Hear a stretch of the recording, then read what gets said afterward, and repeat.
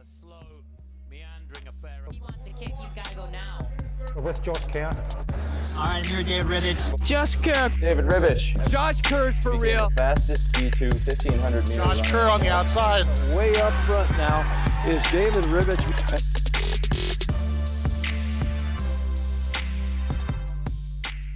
Guys, welcome back to another episode of the Sit and Kick podcast. I'm your host, David Ribbich. And I'm your better host, Josh Kerr. Today, we're sitting kicking it with both the boys. There's no more solo sitting, no more solo kicking. The boys are back. You should be excited because you don't get this level of chat and this level of running anywhere else. So strap in and welcome to the show. No, we're not going to fly with that, Josh. Let me give you a proper introduction. Today, we are sitting and kicking it with the former NCAA 1500 meter record holder. We are sitting with the current North American 1500 meter soil record. And now we are sitting with the Olympic bronze medalist, the same man who peed in a cup, the same man who rang Dave between his race and the podium stand to probably talk about how important this moment was for the both of them. The same man who I think is 8-0 against the previous 2016 Olympic champion. I don't know if that stat's correct. And the same man who is now sitting in his Olympic Team GB robe, probably naked, but you can't see that, but you can't hear that either. It's Josh Kerr. And when it comes to getting the future guests on this podcast, Josh, you have some weight now to where you better be pulling some superstars to get onto the show. I feel like, when I got Grant Holloway, that was a big moment for me. And so it was tough to go one up from Grant Holloway. And so, yeah, I think, who are we looking at? I'll try and get him, Dave. You give me someone, I'll work my hardest to try and get him. Who's that? That's all I can do. Who's that GB girl that just got second in the 8? Oh, Keely Hodgkinson? Yeah, she's Scottish too, right? No, she's English, but okay. But yeah, she's awesome actually. Okay, I was gonna say I'm sure that you two would just have a good laugh of a time on an episode. I wouldn't be able to understand either of you, but let's think about her for the next season. Anyway, back to you. Anyway, Josh, what's going on, man? Oh man, I feel like I'm constantly hungover. It's probably a good way to describe my last week. We went out a couple nights in the Olympic Village afterwards with 15 boys, some 5K guys, and then we were actually hanging out with the Aussies a lot. So did a couple nights like that, came back, did a couple nights here with my girlfriend, some of the Albuquerque natives, went to Vegas for 3 nights, went out again last night. So yeah, the voice is really taking its toll, Can you tell?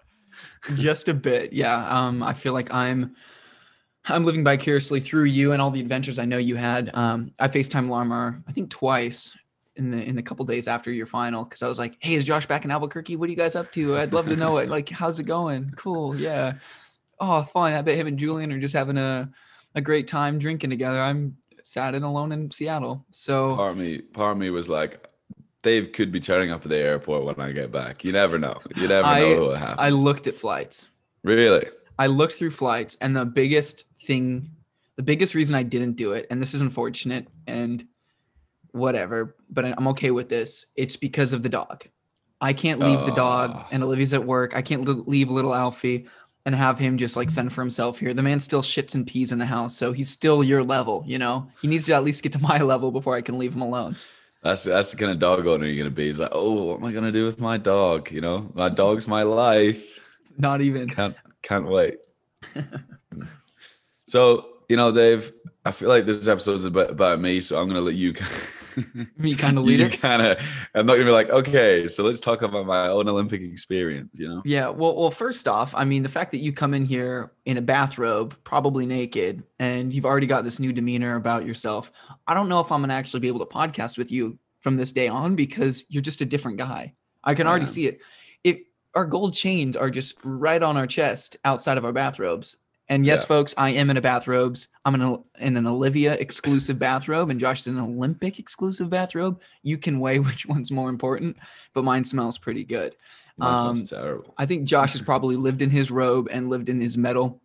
So do you even have it anymore? Did you lose it? And yeah, let's talk about that. Yeah, message you sent in the group chat was pretty funny. So what happened with that?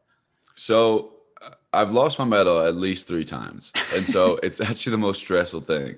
Because we have these rooms in the Olympic Village, and they're pretty small. And so I had done some washing, brought it back, I had like clothes kind of all over the extra bed that was in my room. And I was FaceTiming my brother before I was going out, and this was like just after like all the like ceremony and stuff like that. And he's like, "Oh, I really want to see the medal." I was like, "Let me go and grab it." So I grab it, and then like I show him, and then I put it somewhere. And the night before, we'd been told that we had to start locking our units, which meant that someone was stealing stuff from places. Anyway, so I go out and come back, and I'm packing because we're leaving in the morning. Packing all my stuff, and Hayward was like, "Oh, like, can I see your medal?" I was like, "Yeah, of course. Let me go and grab it." And I was like, "Oh shit! Like, I don't know where it is. Like, couldn't tell you where it is." And I packed all my bags, and I didn't see it once. And I was like, "This is a real problem." So I'm like digging through all my stuff, throwing everything out. I'm like, "All right, this is the worst case scenario. Like, I have no idea where it is." And like, I was like, "Did I take it out?" No, it was definitely in this room, and now it's not here. So did someone steal it? Because that'd be kind of crappy. Anyway, like, long story short, I find it in my bed. Like, it was like down the bottom side of the bed. Like, I must have just left it there, and I got in bed with it when I came back at like 7:30 in the morning, snuggled up with it, and then just completely forgot about it. But that's happened a good couple times. Yeah, it just he's a sneaky fella. He runs off. It's a he. Yeah, oh yeah, it's a he. Little bronzy boy. Little bronzy.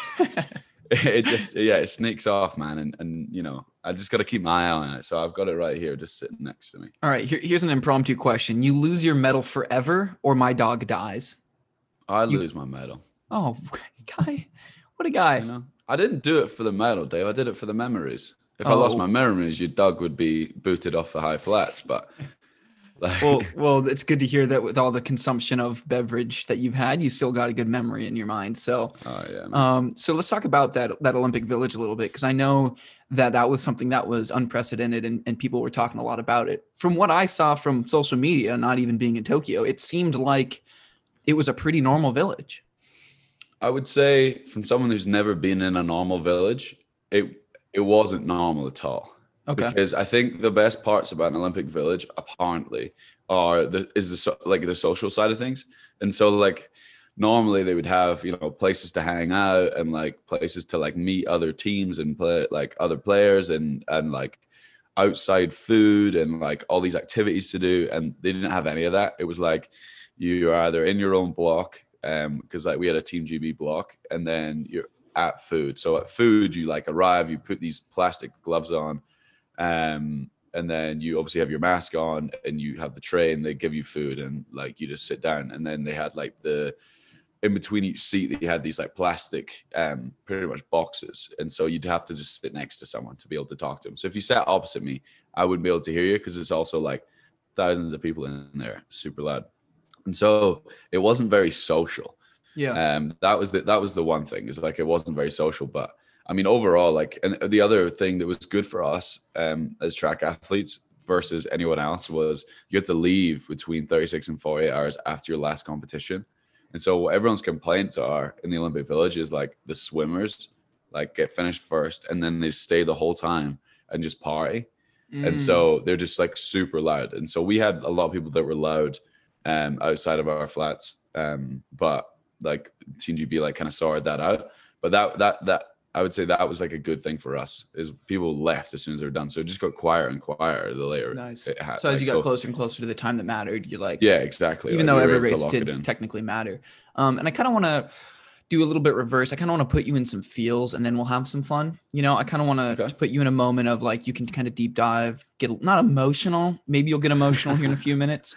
But what I want to do is I want you to kind of talk about what it meant for you getting that medal for your family, because I know that was a big thing for you. And there was moments where, I mean, you sacrificed a lot. So like, this is a big transition, but I want to kind of cover that. Yeah, I think it's important to cover. It's the thing is with like getting a medal for me, like it felt like if I was able to get this medal, I could take it, and I'm like, okay, like my whole career, my whole life has been towards doing this, and so I can give something back, physically give something back. Be like, look, you sacrificed in my childhood to like my parents like to drive me places, to like pay for stuff, to pay for coaching, to like sit there in the rain and watch me train, guide me, feed me, you know, give me advice to go and do stuff. Like I left at 17. For the last 6 years, I haven't lived with anyone in my family. And like for me, it was like, okay, the first medal is going to be one that I can go, you know, this is for everything that you've done for me. And so I needed to get a medal. Like for me, it was everything that I had was like, you know, I feel like I'm there. I need it, and I need it for them. So I can be like, okay. And as much as they would never be like, if I never even made the Olympics or like went professional, whatever, they would never need that. But for me, it was like, you know, they've done so much for me. Like I need to give you that. And so, especially like during COVID, I just said to them, I was like, I'm going to win the Olympics. And that's the reason I'm not coming home. And they're like, yeah, that's fine. And so like, it was 2 years. Like it was 2 years. I got to go back in June and see him when I was there for trials. My brother and my dad and my mom, they're like, why are you so confident? I was like, because this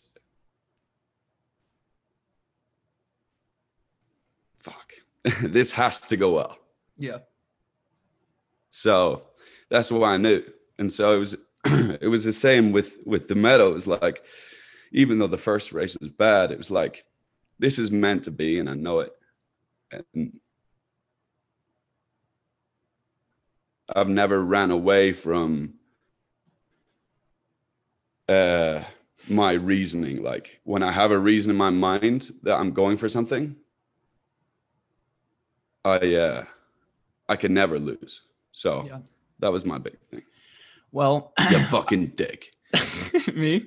Yes. Don't fucking put me in those positions, man. I'm not gonna put you in those positions. And I know what that means to you. And I didn't mean to put you on the spot here. And I know like our biggest thing is transparency. And I know you're probably mad at me for that.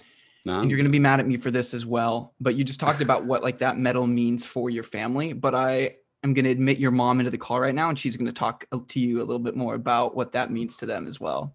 Oh, the squad. I should have dressed up. Yeah, we're in bathrobes. I'm not going to do a full explanation, but Josh is in his Olympic robe and I'm in my girlfriend's, so you can take that for what it's worth. But he's trying to set me up. Yeah, I try to set him up. I got him to talk a little bit about what that medal meant for you guys, because I know just working out with Josh and being next to Josh through the whole process of being away from family, I got to kind of embrace Josh's, I guess, my family and friend in a way, to see how he can achieve these things with the mindset that he has. So I wanted to bring you guys in here to like put him a little bit more on the spot. This episode is about Josh. You guys can banter him a little bit too. I think he deserves and needs that, because I think the only time that I've seen you guys is he FaceTimed you immediately after he beat me in that 8K time trial. And other than that, I haven't seen you guys. So it's good to see you and properly meet you. But Josh, if you want to give an introduction, because you're the introduction man to the people that made your dream possible, now's a good time for that. Yeah, this is my mom and dad. This is John and Jill Kerr. John Kerr was an ex-professional rugby player, and my lovely mother is a fantastic physiotherapist. Should be the physiotherapist for the Brooks Beast, but I'm sure we'll get there alongside Sarah Bear. But these are fucking hell, Dave. These are my lovely parents that made the big man. That put the big man together. So yeah, no, I don't. You really put me on. We're not going to have to talk about that night, though, are we? Oh, Dad. Oh no. I mean, that would follow suit with a lot of things we talk about on our podcast. It would only make sense, but I don't think we necessarily need to. Yeah. So, as a friend, like I said, like I'm incredibly proud of Josh and being able to work alongside him and get my ass kicked on the daily from him. So like, I wanted to know how, as parents, how does that feel? Cause I know like these last few years have probably been tough with like the pandemic and him not being able to come back. So watching Tokyo, what did that kind of mean to you guys? Oof. You go. I'm going. I think the first thing, it was very difficult because we've been to most races that he's ever been in, or important races. We weren't latterly, we haven't been to the States. We actually met you briefly when you broke the record, when you both broke the record that night, because we were there for that. So it was kind of hard not being over there because we had tickets and we had flights, etc. So that was the first thing. But second thing, I guess it was just after the mishap in the heat. I think it was just really nice to see a plan coming together, because we do know how hard he's worked, and we do know the amount of effort that he's put in and the sacrifice that everyone's made. And the only sacrifice we kind of made really is just the fact that we've not seen him for 18 months, 20 months, or whatever it was. So it was nice to see a plan together, and thankfully both Josh and Danny allowed us in on the race plan. So we kind of weren't shouting at the telly because he was at the back and we wanted him to be a bit further up the front. We knew what was going on. So although I'm saying that, I don't think we've ever shouted at the telly as much in that last 300 when we saw things coming together. Shouting at the telly, jumping up and down, running around the room. I would like to say that I think Mum's a very outwardly emotional, like watching me race, and I think Dad's the complete opposite. He doesn't want to like show all of his emotions until maybe I've crossed the finish line. So sitting next to each other could be a tough one at competitions. Well, we don't normally sit next to each other at competitions for that very reason. However, I would say that on that final day, I would normally be sitting and Mum would be shouting and I'd be kind of calm, but I wasn't. With the last 300, I was shouting louder than Mum, which I found bizarre, but there you go. Yeah, we were super, super proud, beyond proud. Cheers, Mum. Yeah, I know. I've been just hanging out with Josh countless times, and he's just like, got to call with my granny, got to go real fast. And he'll just go sit in the other room, and like we're just hanging out, being bros. And he'll just leave and talk with his grandma for a long period of time. And I envy that. And because his relationship with his family, I know, is so close. Did you guys have like a family friend viewing party, or was it kind of like more private?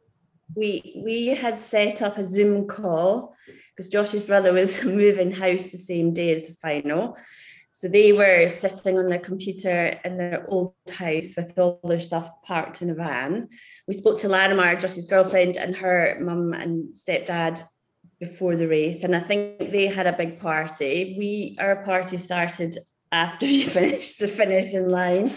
And then we had so many messages from, hundreds of people, and even people we didn't really know, just saying how amazing it was. From all over the world as well. So it's funny when the fact that they went to quite a big school, Jake and Josh went to quite a big school, and the fact that we've been involved in sport and Jill's work, we've got friends from all over the world. So we're getting messages from all over, and some people that I haven't spoken to in 25 years, so it touched lots and lots of people. So that was pretty cool. And Jill's mum was round at Jill's sister, and they had a party, but I think it was easier for us to be just together on our own. The amazing thing about this sport and being a full-time athlete for you both is that the highs are super high, but the lows can be really low. And we have to be prepared for both. Yeah. But luckily, it was a high. Yeah.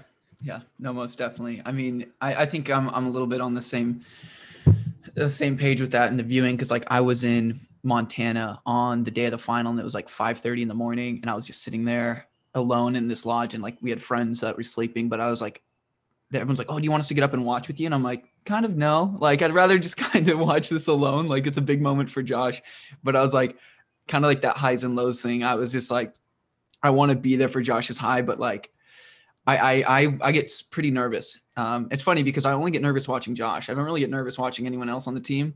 And I think that's the sense of like vulnerability that Josh gives when it comes to like making sure people know how much things matter to him. And it's like when he's all in, you feel all in, and then when he wins, it feels like you win. Luckily, I haven't had to feel a Josh low yet because the guy's spot on every time he needs to execute. So that feels great. Nearly in that heat though, huh? Yeah, nearly in that heat, Josh. You probably put all of us through a loop there. So I want to talk about that too, because from all of your guys' perspective, Josh and the fam, because that was a pretty stressful half hour for us, and I'm sure for you, Josh. So talk through that a little bit.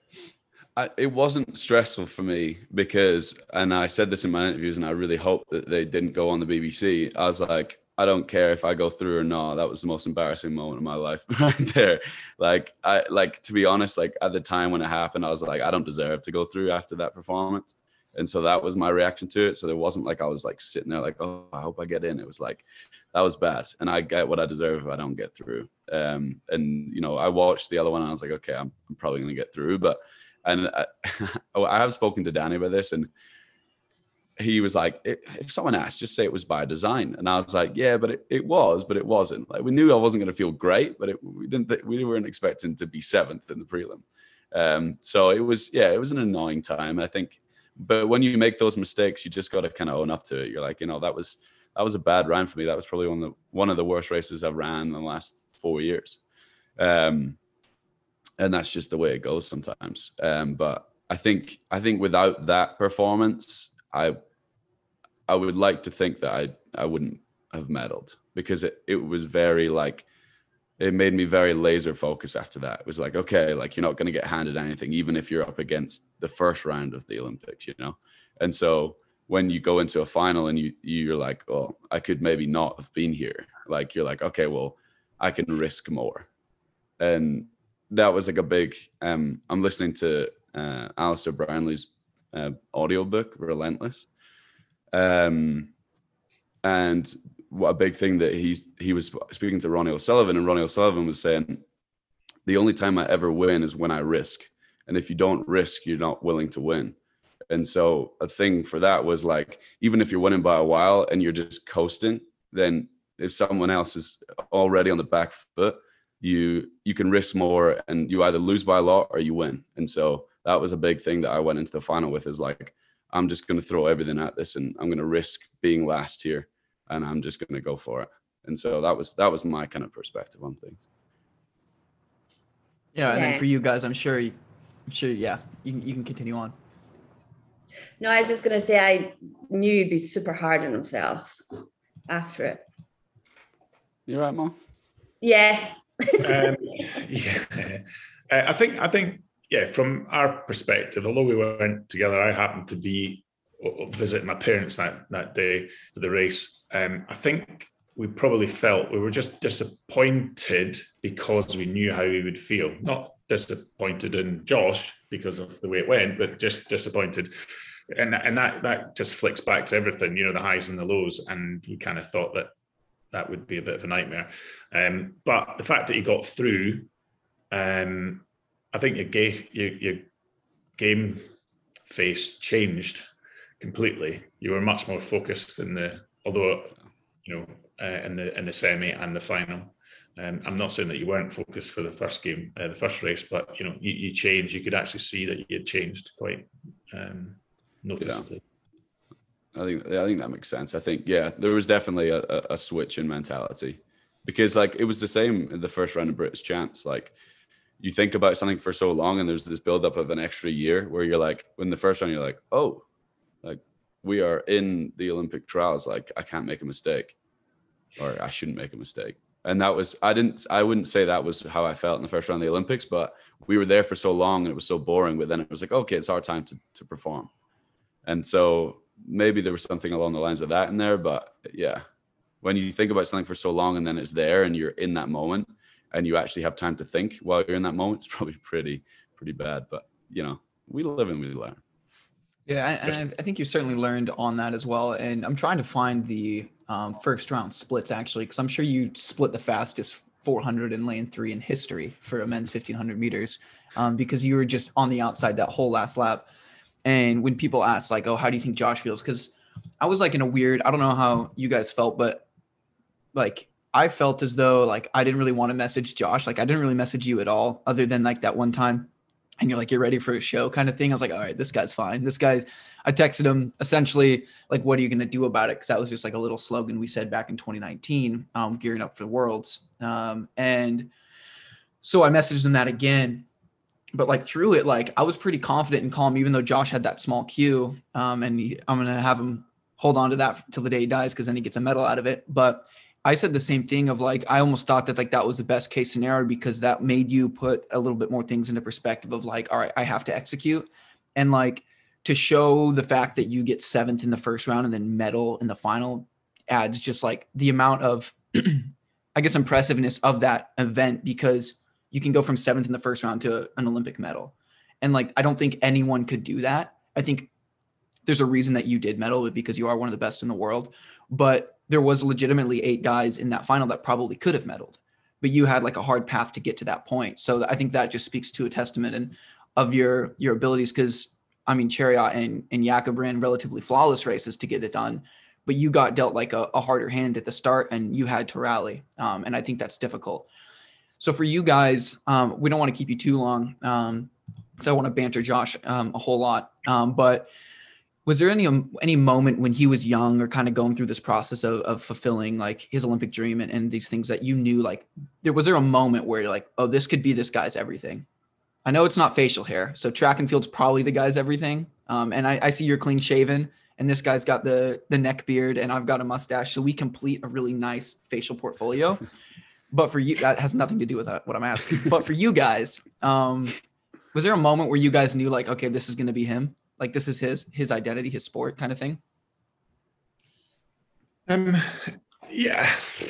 Well, I mean, first of all, we put them to athletics just to, Josh says to tire them out, but it was really to help them with their fitness, because they were both into rugby in a big way. Yeah. But as they got a little bit older, it maybe became a bit more apparent that Jake was better at rugby than athletics. Let me finish. And Josh was better at athletics than he was at rugby.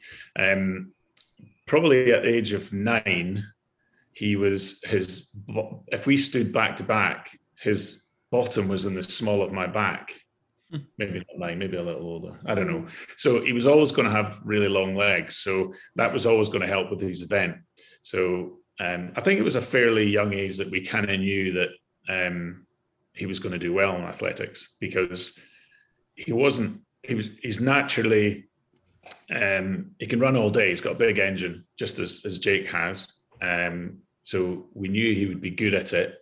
It would just be depending on whether or not he wanted to. And it became apparent that he really did want to get involved heavily with it. And both Jake and Josh committed really early to the sport that they're involved in. So that's what happens when you don't want to do school, huh? Well, there is that as well. School was never really that important. I think when you won the first NCAA? What do you call it? The mile indoors. Yeah. Indoors.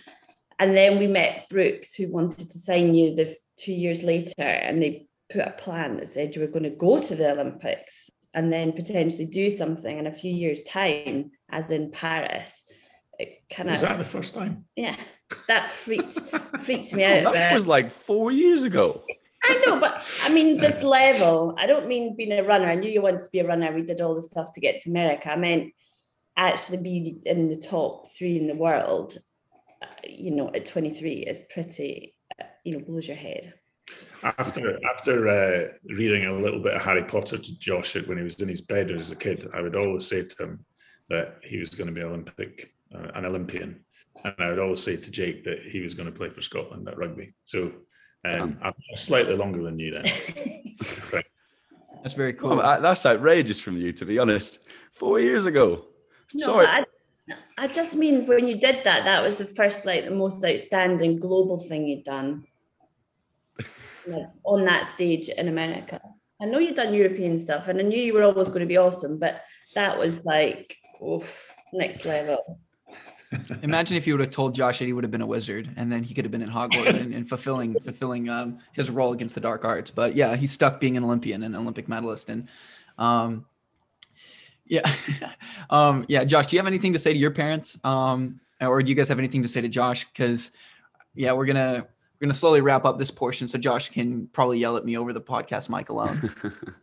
Just putting me on the spot. No, I just I think this has been a lovely conversation. I mean, look, I think my mum's always given me my speed and determination before I race. Dad's always been annoyingly good at telling me how to race. And so the reason I'm injury free is because my mum's one of the best physios in the world.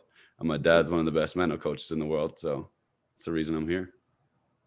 Well, and they probably did something about 23 years ago, the reason why you're here, but emotionally and physically, yeah, I feel that. So yeah, that's and then obviously Jake just wrestles me. Me and him just go back and forth wrestling and telling each other that they need to be better and make more money. So that's another reason I'm here as well. Yeah, no, we're very grateful that you've had us on your podcast. I hope we don't spoil your ratings. They're big fans of the pod, so they'll be listening to themselves later, I'm sure. Yeah, let us know when it's out so we can listen to ourselves. Perfect. Ideal. That's why Josh and I like podcasting. It's not for the guests, just we like listening to ourselves speak. So we're on the same page there. Pretty much. Awesome. Well, I'd say from our point of view, it just goes without saying that we're super proud. So well done. Thank you. Cool. Alrighty. Awesome, guys. Thanks for slotting in this time. I'll give you a phone later. Yeah, Josh will give you a phone later. I probably won't, so I'll see you on the next time trial. Okay. Brilliant. Okay. Thank you. Awesome. See you guys later. Of course. Bye. Do you know how to leave the chat, man? There you go. There we go. Sorry about that, Josh. What you like, brother? A brief interruption. See, I feel like a proper guest now. Where you're like picking things out of your hat, being like, "Oh well, You're a proper guest, that."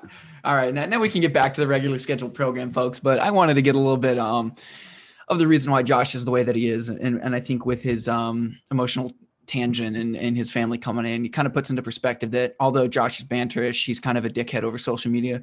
He means super well, and when he wins, we all win, and he's someone to root for. So we're going to just go ahead and start by getting that Olympic experience going by me. I just want to gloat and say how well I am at predicting these types of things. I don't know if you listened to it, Josh, but the crazy thing is like I felt spot on, and it wasn't until someone submitted, they said in quotes, you know, for how good Dave is at predicting other people's performances, you would think he'd be better at predicting his own. I was on a high. That one kind of put me back down, but I'm still going to ride this high of like that final was almost spot on to my prediction. So if I would have said, if Josh would have taken the lead, maybe you would have won, man. Maybe I would have been able to predict you to win if I would have just said you could have. Maybe, man. Like, I think, you know, I listened to it afterwards. So it was actually quite funny because everything you were saying about it's going to be one in sub 330. You're going to need to be probably 329 or below to be on the podium. Obviously, all of that's correct. You knew it was going to be fast. I said if a non-Kenyan took the lead from Chariot within the first 600 meters, he wouldn't win. Yeah, I mean I think. Well, that's the thing is like even though they're not none of that safe calls. Like to just come out and say that it's going to be the fastest Olympic 1500 meters by 3 seconds in the history of the Olympics, just to come out and say that, this is a ballsy statement. But also, like, it was one of those races where you're in it, but I would love to have watched it as well. Like, it was just like, you look around you and you're like, okay, this is the who's who of the last, 2 or 3 years in the 1500, like, and that should be in this race. And, other than maybe Lewandowski, like, obviously he had a bit of injury problems. Like, I'm like struggling to find someone who's like world stage level that's not in there, Exactly. And some things to note too, like, you're 100% right in that. And like one of the notes of like, there were 0 Olympic finalists from 2016 in that final, just shows how fast this event can flip and how competitive it is. And in the previous cycle, 8 of the 12 from London also made Rio, and this go around all of a sudden 0 make it. That's crazy. I'd be really curious to know the average age of the competitors in that event, because it's going to be relatively young. But when you talk about like being a world-class field, so Jakob's ranks and Timothy's ranks in the race. So through 400 meters, Jakob led in 56.2. So Jakob was leading at the first lap, which you probably all know these things. But what I want to say is the splits I'm going to say are 400, 800, 1200 finish. Jakob went 1, 2, 2, 1. Timothy went 3, 1, 1, 2. And for Josh was in 10th at 400 meters in 57.3. 57.3. Then he was 7th at 800 at 153.2. And then he was 4th at 1200 and 248.4. And then he finished in 3rd at 329 point whatever. So that's crazy. So when you talk about the depth of a field and you talk about like it being one of the fastest races in history, the fact that you can go through in 57.3 and be 10th out of 13 guys is epic. So I want to talk about my initial reaction for that race was when Olivia asked if I think you could medal, I said, absolutely. It just depends on what color. But I also said, I was like, but he could also not. And it's not to say that like he'll be any less. And like that episode, I truly meant like, I didn't care what you did because I just wanted you to be able to like walk away proud. And I think that's a big takeaway because I know for you, it was like medal or bust, gold or bust and things like that. But you had to put yourself in that frame of mind because you're not a happy to be there guy. You listen to a lot of those interviews of some of the guys that were in that competition and you look at some of the bios of these guys that are in this race. A lot of them say, I want to make the Olympic Games. That's it. That's their goal. That's their dream come true is making the Olympics. Where you and it's funny, you, Jakob, and Timothy put podium or gold, like talked about like medaling. You guys were like 3 of maybe 4 or 5 guys in that entire final that talked about getting a medal. There's a guy from Spain that even said, my goal is to make the semifinals of the Olympics. That's not going to get Fontes or that was McCall Michel Adel or whatever. He's a good lad. Yeah. So, and like, that's not for me to take away from their dreams because these guys have achieved far more than I have, but it's just to say that like you had to go in this all or nothing mindset. But at the end of the day, if you got 10th, I'd still want you to be proud of your performance, even though I know that would be hard to swallow. I'm proud of you. And I hope you're proud of yourself. I think like, so it's one of those things that like, I'm here now. What do I do next? If you're not at the top, it's always like, if you don't win something, you're like, okay, how do we win? But like for me, when going into the race, like I said it a bunch of times, like I just want to run sub 330. And so that's why I was quite far back at 400. And so, you know, Danny was like, okay, we want to be like kind of mid to, you know, top pack. And if someone goes, like go with it. But if you're in a situation, just use your head and like think things through, because my initial reaction in my race mind is very good if it's switched on. And so like, I knew we were running really, really fast. And I also knew how good I was feeling. So it was like, as soon as I went through 400, all I said to myself was, okay, you're trying to run sub 330 now. That's it. Like, yeah, like I'm too far back to cover moves quickly. If someone goes, all I need to do is like really, really, really switch on and run good splits for the first 3 laps. And then you can go hunting after that. And so for me, it was like, okay, like it's a big confidence boost just passing people all the time. Oh yeah. And so I was like, that's why like my second lap was faster, my third lap was faster, and then I closed, is because I was just passing people, and I was like, next, like pass someone, next one. And then so like that was my goal. As I was like, okay, like I'm running splits to run sub 330. That's what I know is going to take to medal. Like that's all I need to think about. And then with 500 to go, I was like, all right, it's hunting season. Like let's get after it. Let's get these guys in front of me. And just with 250, if I'm being honest, I knew that was the moment in 2019 where I could have medaled and I didn't have the strength to medal. Yeah. And so all that was going through my head is like, you never let that happen again. Like that's what I've been telling myself for 2 years. Like this just never happens again. So it went through my mind. I was like, this is great because I feel awesome. And so I could see the guys ahead of me. And then I was like, I just like focus on bronze right now, because like the battle, I forgot his name now, the Kenyan. Chariot or Kipsang? The Kipsang. Kipsang's really good. Like there's no doubting it. And I was sitting on him. We were gaining on the top 2. Jakob was just sitting on Chariot, to be honest, but we were gaining on him, and I could have swung wide and gone earlier and tried to get silver.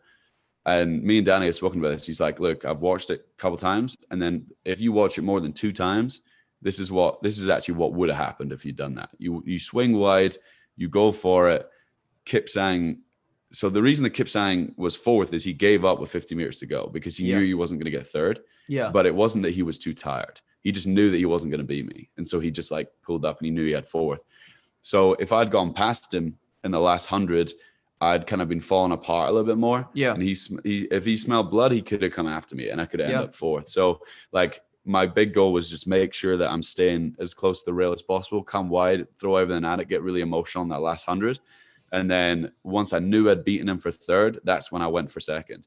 And, you know, people might blame me for that. Some people might be like, oh, you should always be going for the win. But to be honest, like I could have it would have been easier for me to be fourth and second there. Yeah, 100%. certainly. And so I'm not like, whenever I hear someone like, oh, he was so close to second, it's like, you haven't watched the race enough times Yeah. to know No, that I agree with that. I was actually closer to be fourth. So Yeah. And when I'm not like defending you, but like to add like an insight from like my perspective, not being in the race and watching the race. For one, I think it's really cool, a really cool parallel that you bring up 2019 to 2021, because I didn't actually really connect that, but you were pretty much in the exact same position. yeah. Like if you guys wanted to like do some deep dive research, watch 2019, the last lap, and then watch Tokyo's last lap and see where Josh is on that backstretch. Cause you're exactly right. You fell apart there in Doha, but you didn't do that. Yeah. So in Tokyo, and that's just learning and experience. And you obviously being like rock hard mindset to get that done. But the thing is I think you still ran the best race that you could run to even win gold. Like you could have done that front run thing as well with Cheruiyot and Jakob. But I think the fact that you were in a hunting position that whole time is what actually propelled you forward. You almost got silver, you know, you got bronze, and it's not even like you're settling for that. It's more so just like, that's how that race played out.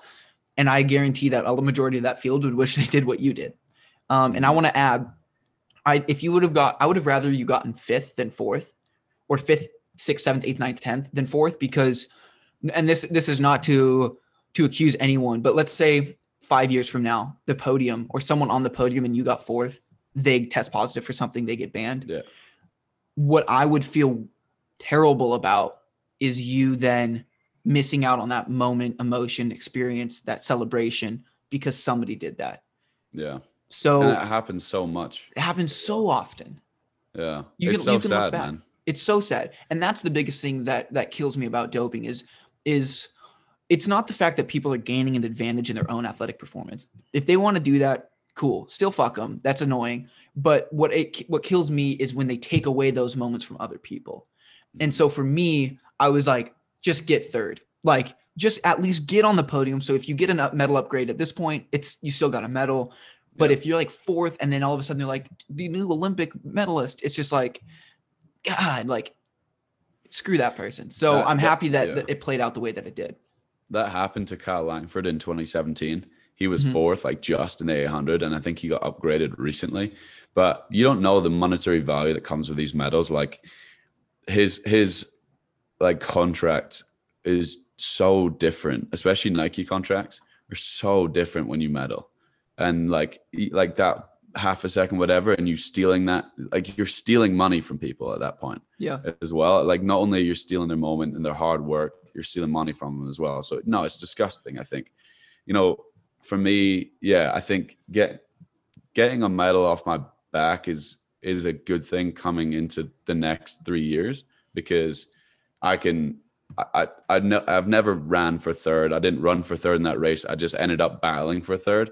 Yeah. But I know that now that's done, I'm going to be able to just risk a lot more and you know do riskier tactics, but to try and go for a goal, because that's the end result. You know, I'm not here and working my whole life to something and walk away with third and be happy with that. You know, you're running to be the best in the world at something. So if that's a world champs, if that's an Olympics, if that's whatever, like that's the goals for the next 3 years is go world champ, Olympic champ.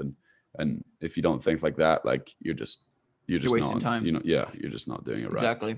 So what about some of the surprises? I don't know if you listened to the final episode that you and I had leading into the Olympics, but I cut out some of the comments that you had about competitors going in, because I didn't want it to be, because there was some of the comments were relatively aggressive, and I took those out because I was like, I don't want to put Josh out there like this to, let's say, not like I was expecting a bad result, but like in the event that something bad happened, I didn't want any backfire on you. Right. So now let's talk about like the surprises. Were there any surprises in the men's 1500, like overall? I'm going to be, I'll be completely honest with some things. I knew only one American would make it to the final. I didn't like it the way it happened. Like I'm absolutely gutted for Nuguse. I think, he warmed up. Like I watched him warm up, and after the first round, like I was obviously distraught with my own performance, and then he was just sitting there. So I went and spoke to him, and it was just like, it was horrible, man. Like, you know, he worked so hard. He had such a good year, and he didn't even get to try, and that's horrible. And so that's a shame about that. But what I will say is, Cole Hawker, he obviously gets a lot of hype from Americans because they need to be rooting for someone. He is really, really good. Like I looked at him before and I was like, you know, college kid, obviously really, really good, really ran really well at trials, but it's US trials, so who can really tell about that? And he was the 335 guy. Like I know how much of a difference it is between a 335 guy and a low 330 guy. And I was like, he's got a lot of work to do. And I thought his race tactics sometimes were a little bit flawed, but you know what? I think he took a massive step in his career at the Olympics. I think he ran extremely well, and I think he has got a fantastic future ahead of him. I really hope he signs pro and just goes for it from there, because I think on the US side of things, I think racing domestically is going to be a lot more exciting when you've got the likes of him, myself, Ollie Hoare, like 3 Olympic finalists, just US based. Yeah, I think that's going to step the whole US 1500 meter running up a level, because you have to be in low 330 shape to even come out with a domestic win. Right now, you could be a 335, 336 guy and come out with a domestic win. And so I think he's doing a fantastic job, which I wasn't surprised by, but I was definitely like, I'd never raced him before. And I watched his races. I was like, you got some respect. He makes some errors, but he wins. And I'm like, okay. But I think he surprised me in how good he was, to be honest. No, absolutely. I mean, like if you look, his splits for that final, I mean, that was obviously PB. 6 of the top 8 PB'd in that event. He went 57, 153, 250, 331. So he still closed in a 41 second last 300 going through in 250.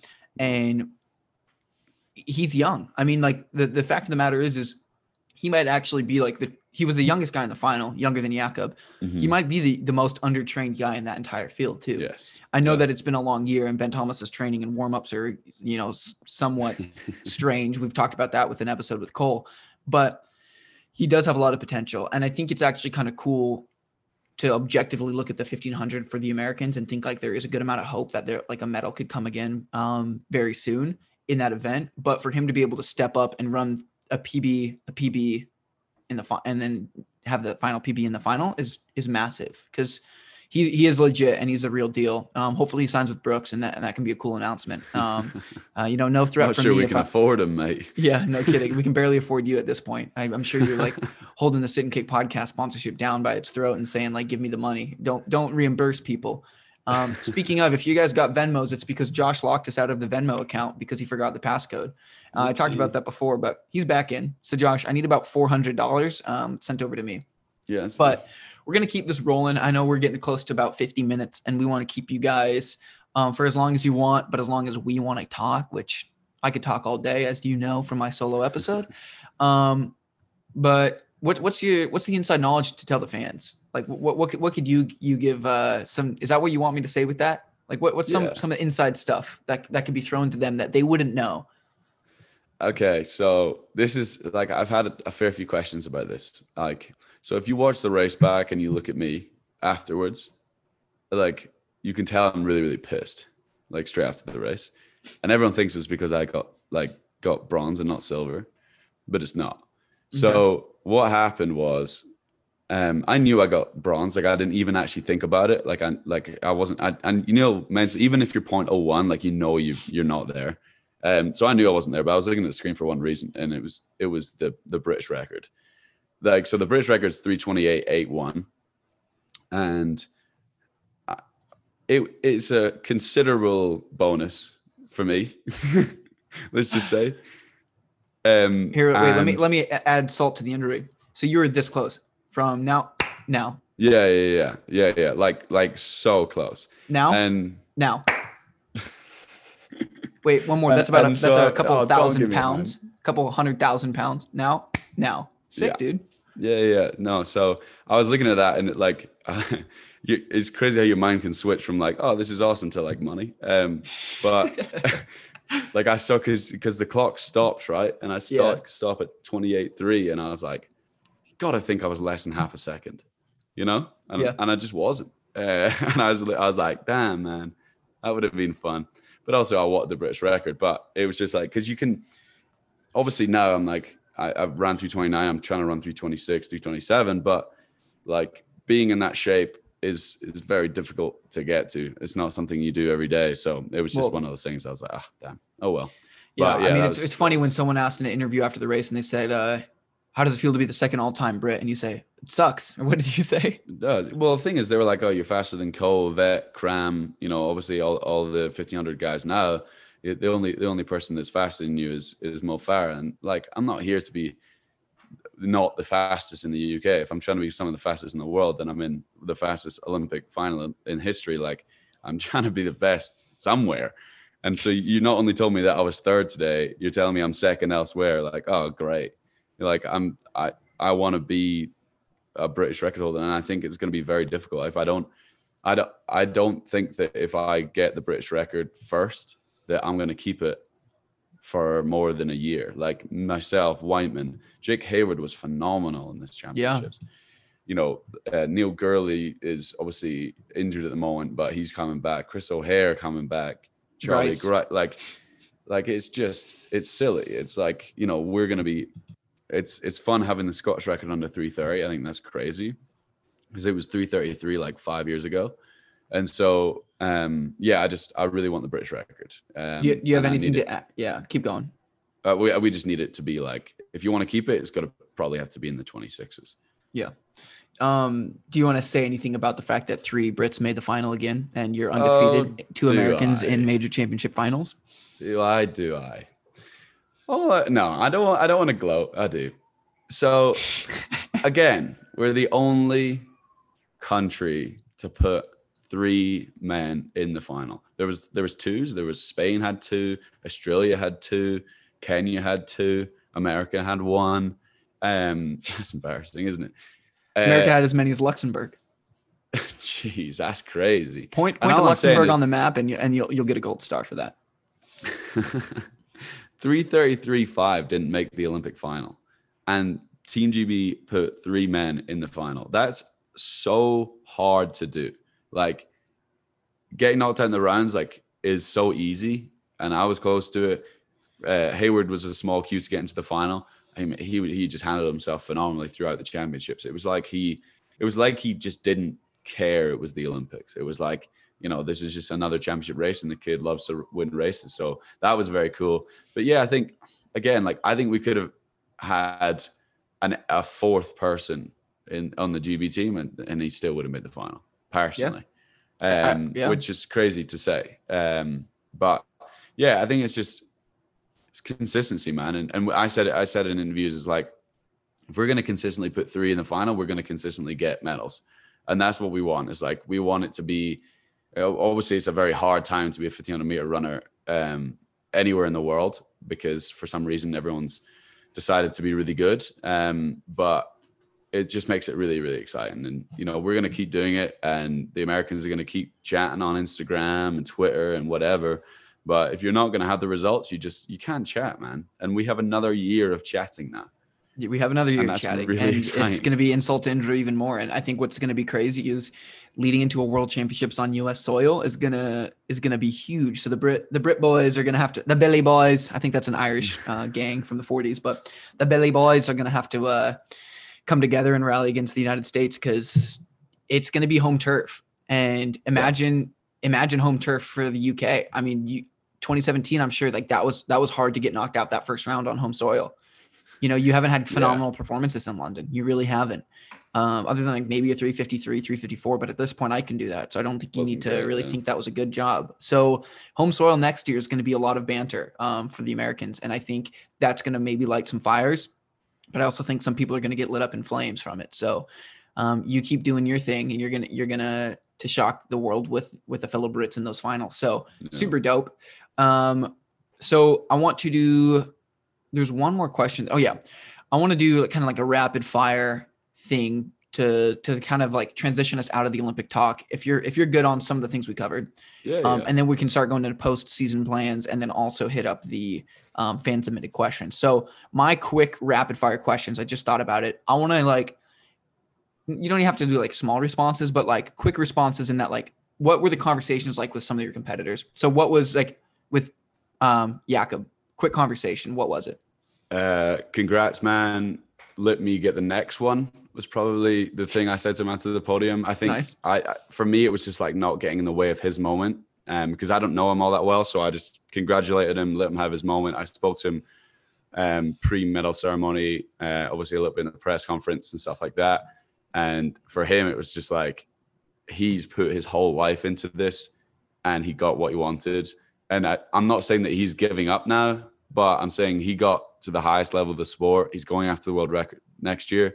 Do I see him winning Paris? No, because of how much it's taken for him to get here. But I just was like, respect, man. Like, I enjoy racing him, and because it's super tough to do. And he was jogging that last 50 as well. Yeah. And so it's Yeah.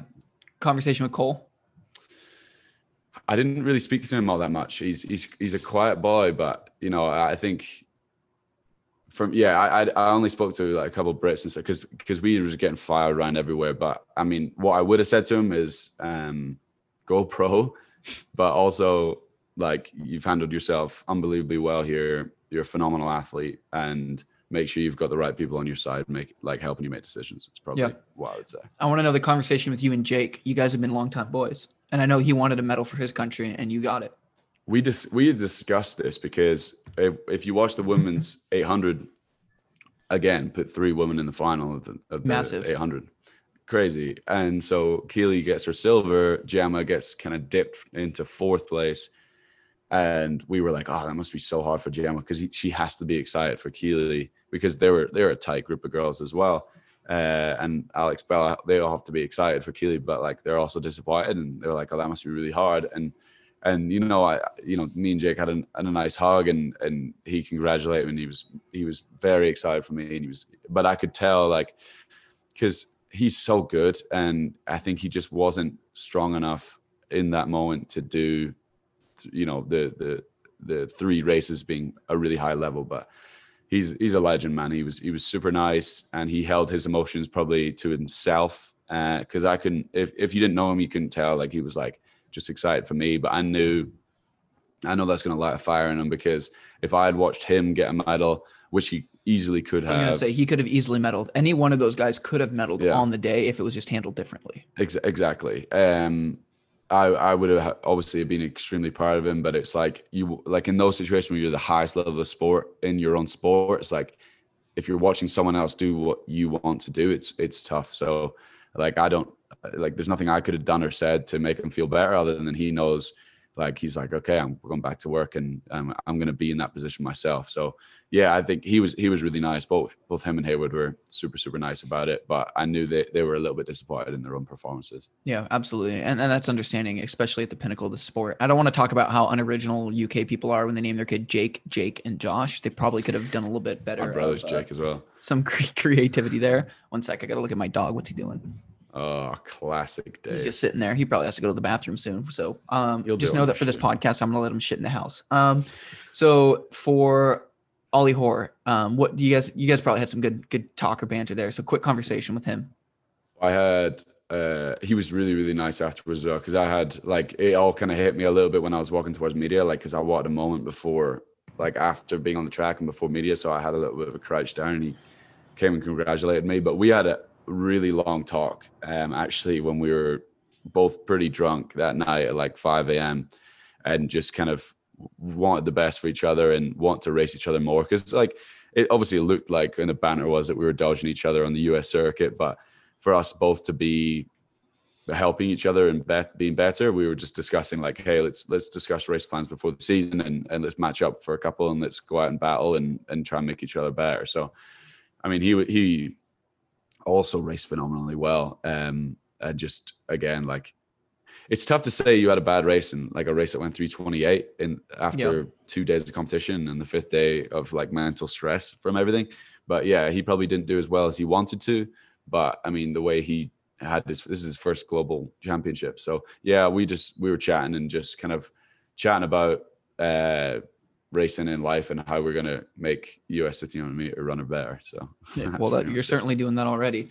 So then the last two people I want to know, one person in track that was a good conversation that wasn't in your heat. And then finally one person outside of the sport of track that was an Olympian that you had a good discussion with. And like exclude Marta from that, because I'm sure you maybe talked to Marta while you were there, but someone in track, someone that was not a track athlete.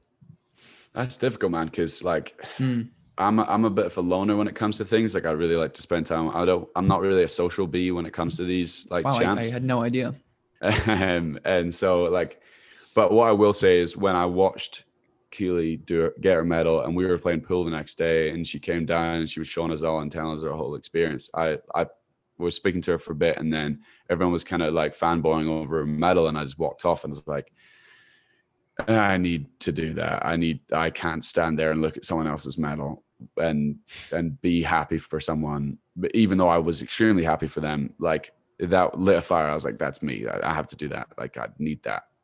So that conversation was really cool where, you know, she was getting all these media requests and she was getting tweets from all these famous people and everyone was like, oh my God, you're like a superstar. I was like, I was like, okay, that's exactly what I want. I want everyone to look at me because I'm a big headed boy. So like, I just took myself away for that. So, and then outside the sport, it's tough. Like, obviously I was talking about that audiobook that I'm listening to. And that was like just my big mentality. It's like, if you're not going to risk anything, you're not going to gain anything. So risk being that it could end up in disaster, and just go for it. And that's listening to the greats, not the ones that win one Olympic medal. It's the ones that win an Olympic medal and run a world record and do that.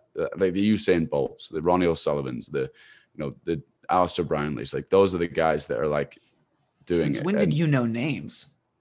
Man, I've always known names. I just sit in the back seat. You know, I let the likes of Dave be the stat guy. So that was probably a big thing for me listening to that. And I had a lot of conversations with my mindfulness coach and Danny and those were, I mean, Danny's amazing, man. Like underrated.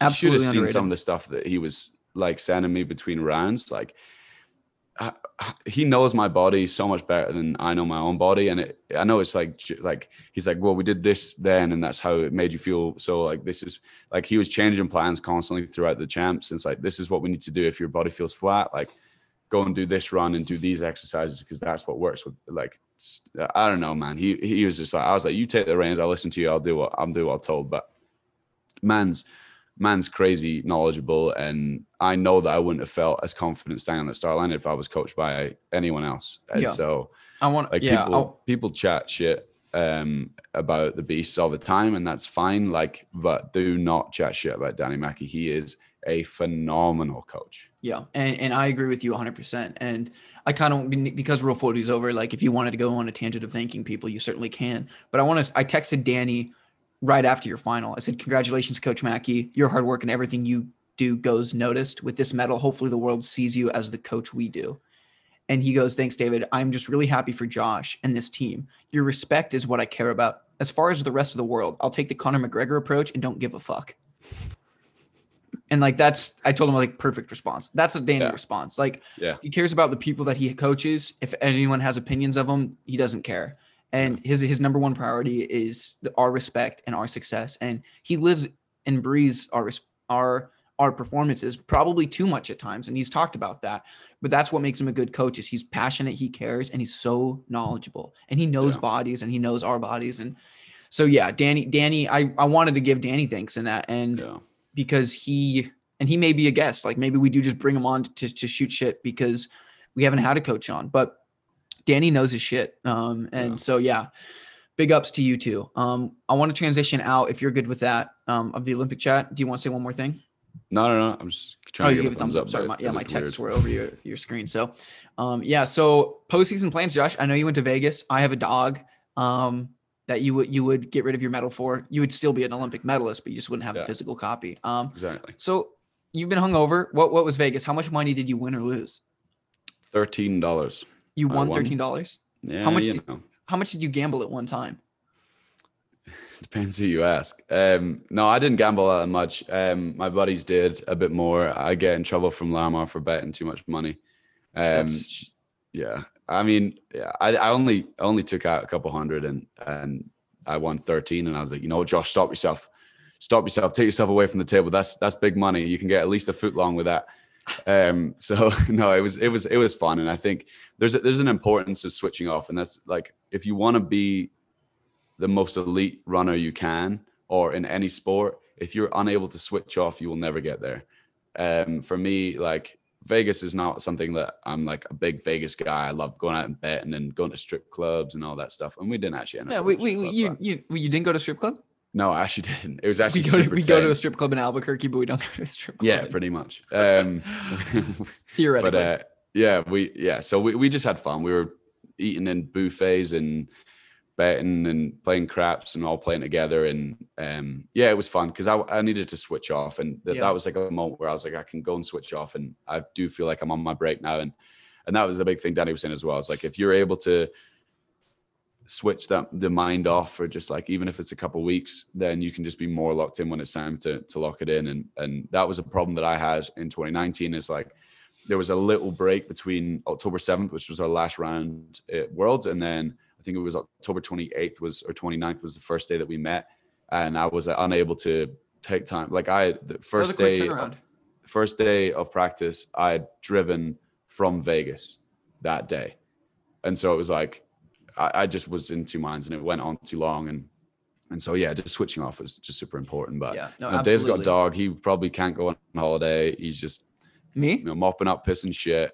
for the next 3 weeks, and that's going to be his holidays. It's funny, I met with my sports psych. What I'm doing is I'm doing a debrief with literally everyone, like my sports psych, my agent Danny, and I'm going to meet with the physio because I want to get an absolute debrief of everything. And my main objective, like I was telling my sports psych, I was like, we're not going to talk during my break, but when we come back in October, I want my lens to be here. Like, I want her to know that like my focus and my goals are very, very real. And for those listening, when I say my lens, it's like really, really wide. And as we get closer to the year, or as like competitions, I want my lens to focus, because Josh knows this. Like, I do have a hard time switching off or like letting loose or relaxing. So like my plans for the fall are like taking training very serious. But if we're having a couple blue moons, I'll have a couple more blue moons. Like, I want to be able to be present in the moment, because that's ultimately what Josh has been trying to tell me since September 2019. And since the Olympic trials, I've been more present than I've ever been in my life, and I've had the best results. Yeah. You know, I don't want to get all switched on there, but yeah, my goals next year. I want to embrace the community of track and field, get people excited about my career in the sport, and achieve a lot of great things with a lot of great people around me. That's my big goal. And right now my lens is wide. And I want to have some fun, celebrate birthdays, celebrate having a dog, celebrate Olivia's birthday on the 25th. Can't be a podcast episode without her mention. So I'm excited. I'm excited for the future, and I'm excited to honestly hang out with you and have you up here. I'm sure you're probably going to put a massive down payment on a house in Seattle and finally move up here now, Josh, huh? Yeah. So let's talk about, do you want to talk about goals for next year, or are you totally switched off? Well, I mean, so I have had to redo my whiteboard now. Like, I think I'm a big believer in writing your goals down, looking at them every day. I think the people that do that are able to stay a little bit more accountable. And to be honest, like, if I want to be world champ next year, I might have to go after the world record. So, these kind of goals that I have are probably going to be very, very lofty. So I think if I'm trying to be world champ, then I need to be able to run in the 326s. So, that's for me actually a big goal, is allowing the team, like allowing this medal to elevate the team. And the way that that's done is they've watched me be an idiot. They've watched me sit in my chair, be lazy, be dumb, and then do what I did. So for me, it's like, Henry took a big step up this year, starts winning races. Dave won your first race as a professional last week. In a heat of 4 that was untelevised. Yes. Who cares? Hey, look at those splits, Josh. I ran it like a 5K. Look at the splits. I was within 0.02 for the first 3 laps. Really? I'm just saying that's going to be a great 5K coming up. Switched on. Like, I just think that, like the training Henry's doing, he can be a low 330, 231 guy. Isaac, he just needs a little bit of a break, like a little bit of luck, because he's been a bit unlucky in the last couple of years with certain things. Guy's a 330 guy. Dave has just found a new event that he, for some reason, is insane at, starts to win races. Like, we just need to have a winning mentality. Kidder was amazing this year. Like, yeah, absolutely. The way that he moved himself, like, I can't keep talking about everyone because everyone's looking good, but like, if I'm able to show, and the girls as well, like Nia, like, is a winner, man. She just loves winning races, like things like that. Like, if we can just have a mentality that's just a little bit more, we are the shit, then we will be the shit. And so absolutely. That's for me, like, super important. And yeah, I obviously trying to spend as much time as possible with the team next year. Right now, it's just like, I need to spend time with family, and I'm trying to get home and things like that. But yeah, I think it should change the mentality of the whole team, being like, look, if this dipshit can figure it out, then why the hell can we not? Because I'll get my ass beat in training all year by Dave and by Isaac. I can still beat Henry's ass, but like, those guys are super strong, and I just want it for them to just take confidence from where I'm at, to be honest. And that's like a big thing for me. Yeah. Give a good smile. I'm going to screenshot. I think that's totally true, because what you did is you showed how genuine you can be. Like, you're literally yourself, and you did the things that you did. And I think that's what people are going to take away from that, is people can be themselves. They don't have to be you. They don't have to be me. They can just be themselves, and they can achieve the things they want to achieve. And that's ultimately what you did. And it's no coincidence that everyone's had the year that they've had. Mm. You know, like, success breeds success, and success is contagious. And I think that this is the turning point. I think you, when you signed on to the team, you signed on to a team with a lot of question marks around if Danny's going to coach, if the athletes are good enough to be at the professional level. And I would say that in this first Olympic cycle that you and I have been through together with the team, we've legitimized ourselves. Olympic medalist, Olympic semifinalist, 3 5th place finishes at the Olympic trials. That's a terrible spot to be in, but think about 2016. Yeah. You know, I don't know if a lot of whole people made those finals, where this year we only had 2 people not make the final out of a team of 10, team of 12. Yeah. So, and everyone raced at their championships. There was no injuries.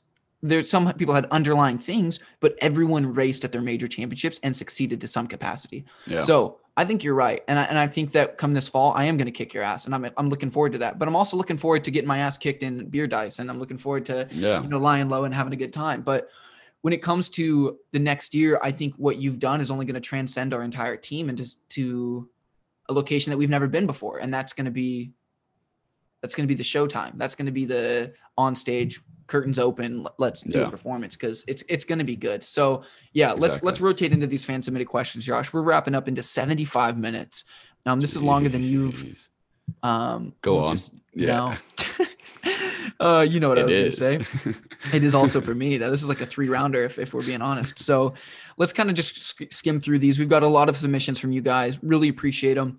There's some of them that we're not going to go through just because I feel like we've answered a couple of these things in terms of like the fortunate situation we're in with Brooks and them providing for us. And I want to quickly add, I might have said this before, but if you focus on the fact that like we're wearing competitor spikes, I think you're missing the mark here. Because I want it to be known that like we're both sponsored by Brooks.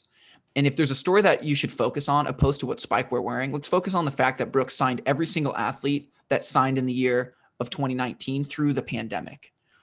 They didn't drop anyone because of no races. They didn't drop anyone because of the pandemic. They didn't drop anyone or reduce anyone because the Olympics didn't happen. They stayed true to their contracts and to us, saying, hey, we understand this was unfortunate. We understand this was out of your guys' control, and we're here to support you. My contract ended at the year 2020. I had to renegotiate a new contract in the pandemic when I was injured, and I'm thankful for that. And hopefully they're thankful that I resigned, because that's the company that Brooks is. They stand for success and they stand for us.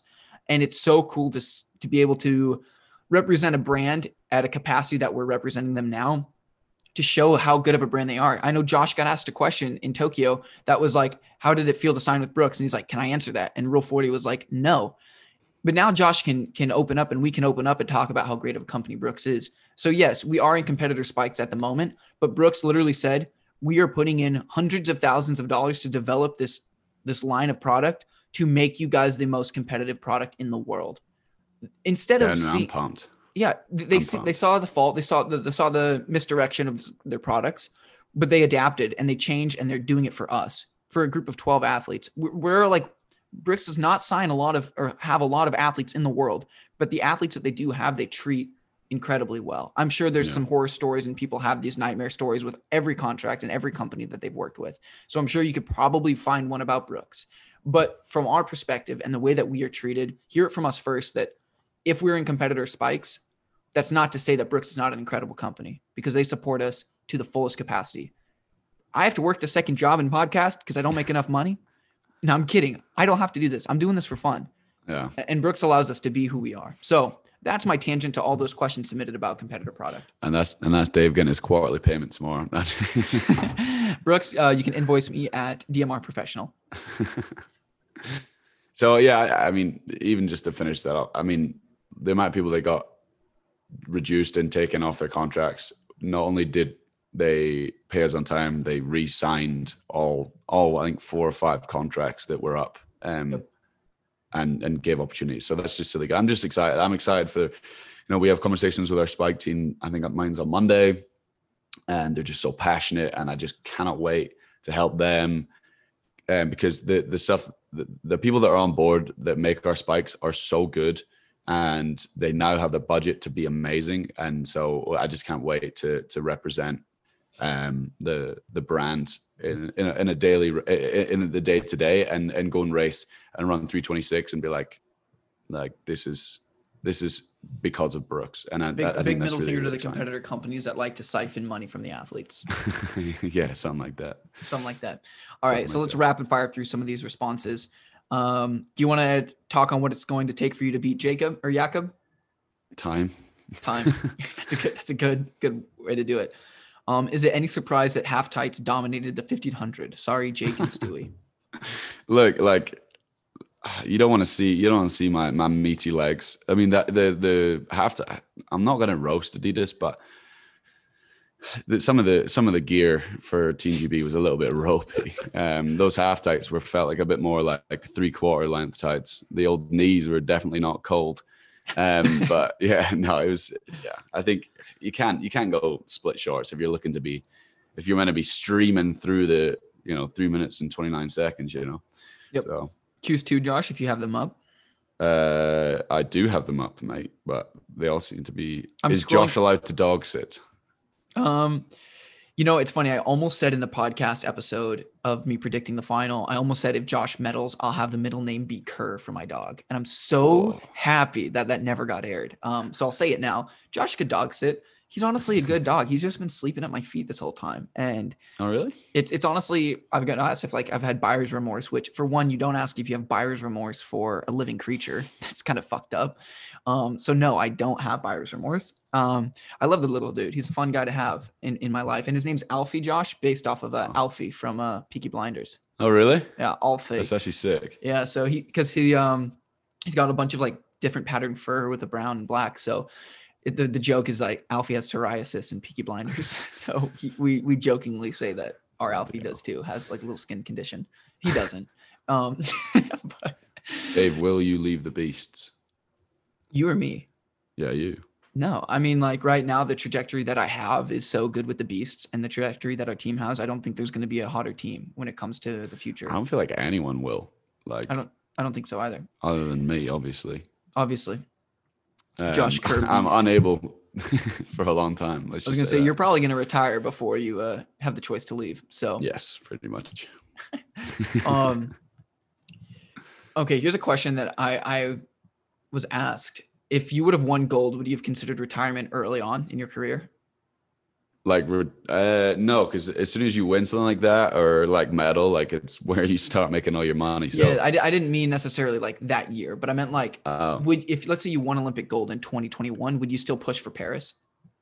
Yeah, I think because as soon as you do something like that, you're looking for legendary status, and so to be honest, it was probably good that I didn't win this one, because I would have probably taken my foot off the gas a little bit, and I want to run a lot faster than I have. So, I did it on purpose too. It was third on purpose.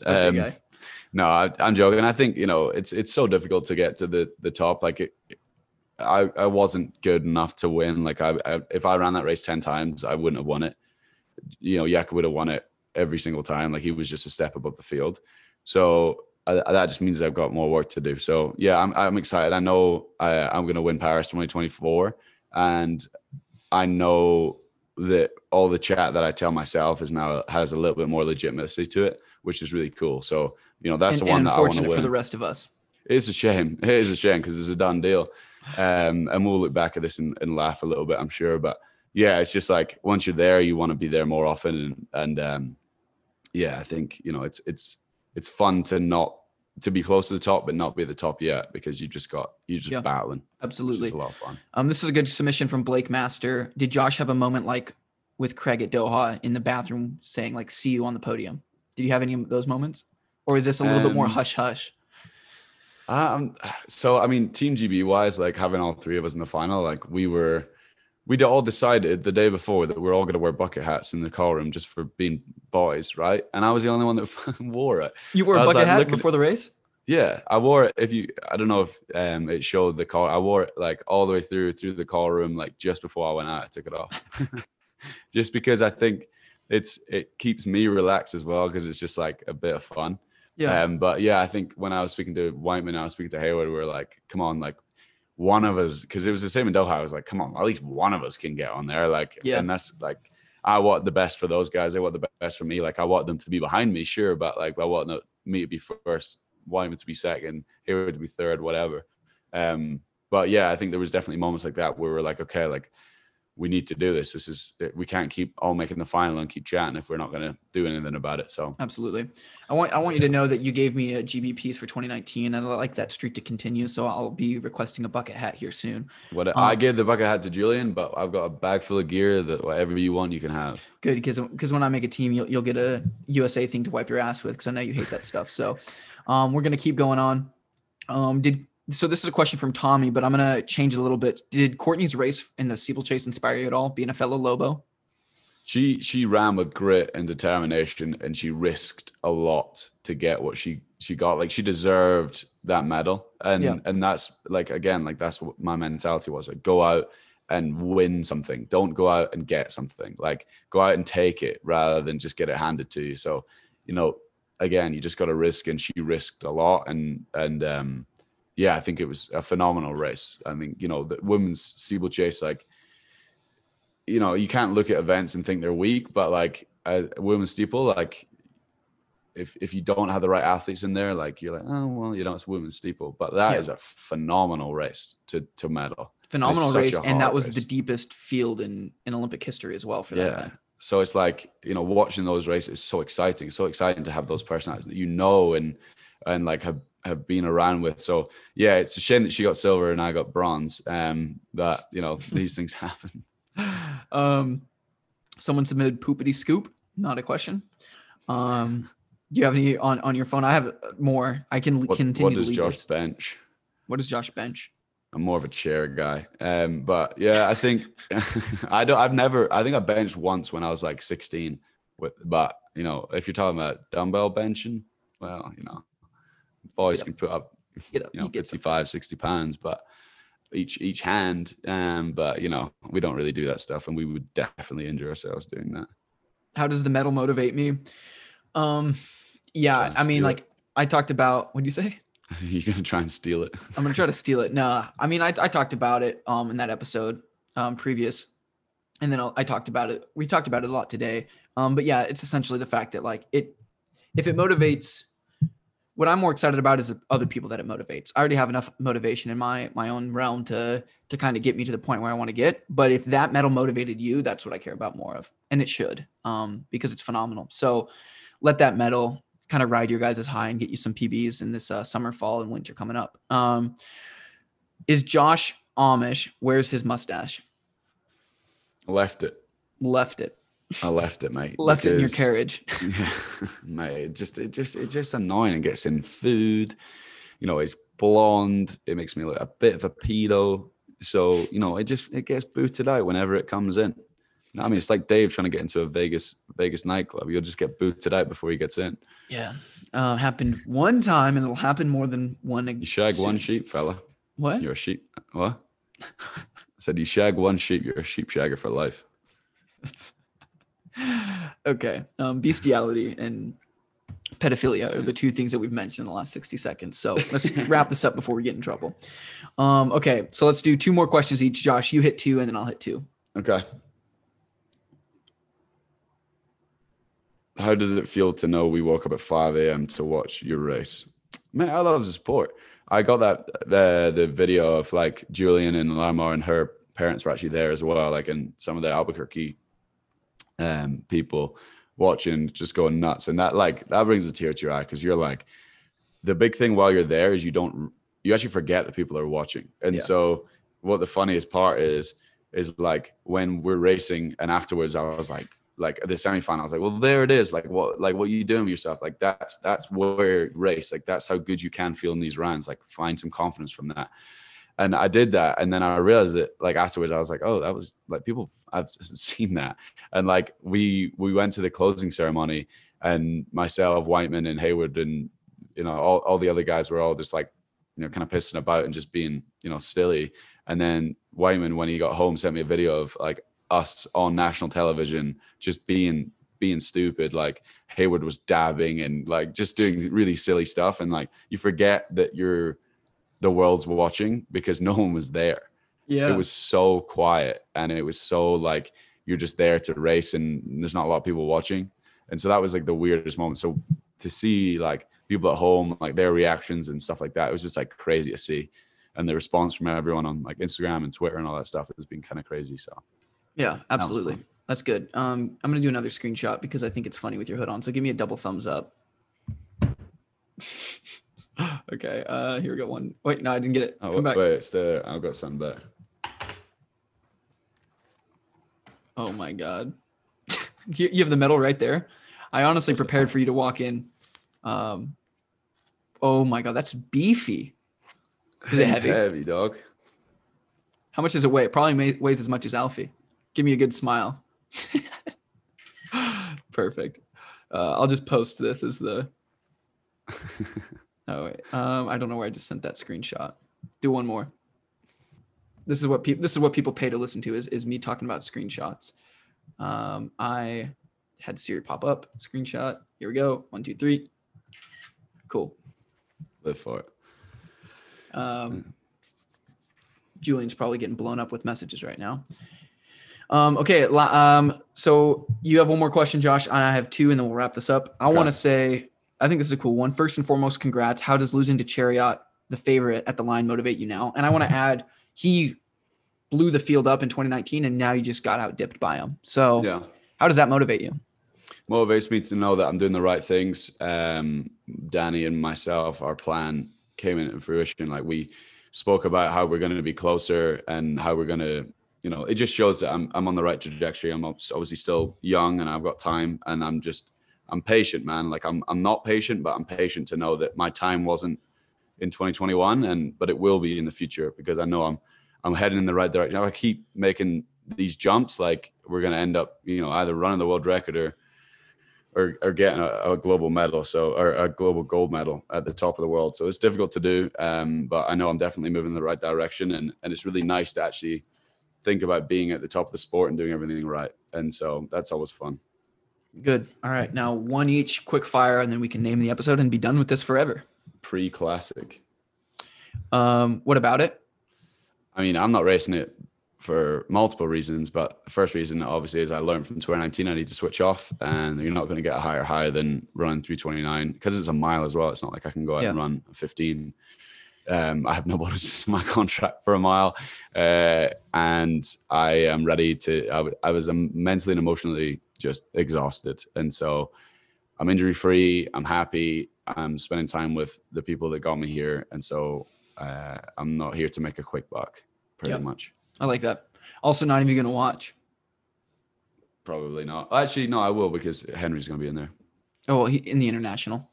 Yeah, well, hopefully he gets bumped up, but we'll see. But either way, I like watching 1500 meter racing. Like, it's not like I'm like, oh, I should be there. Like, I want those guys to do well. Like, even if they run the world record, it's not like I'm going to be sitting there like, damn.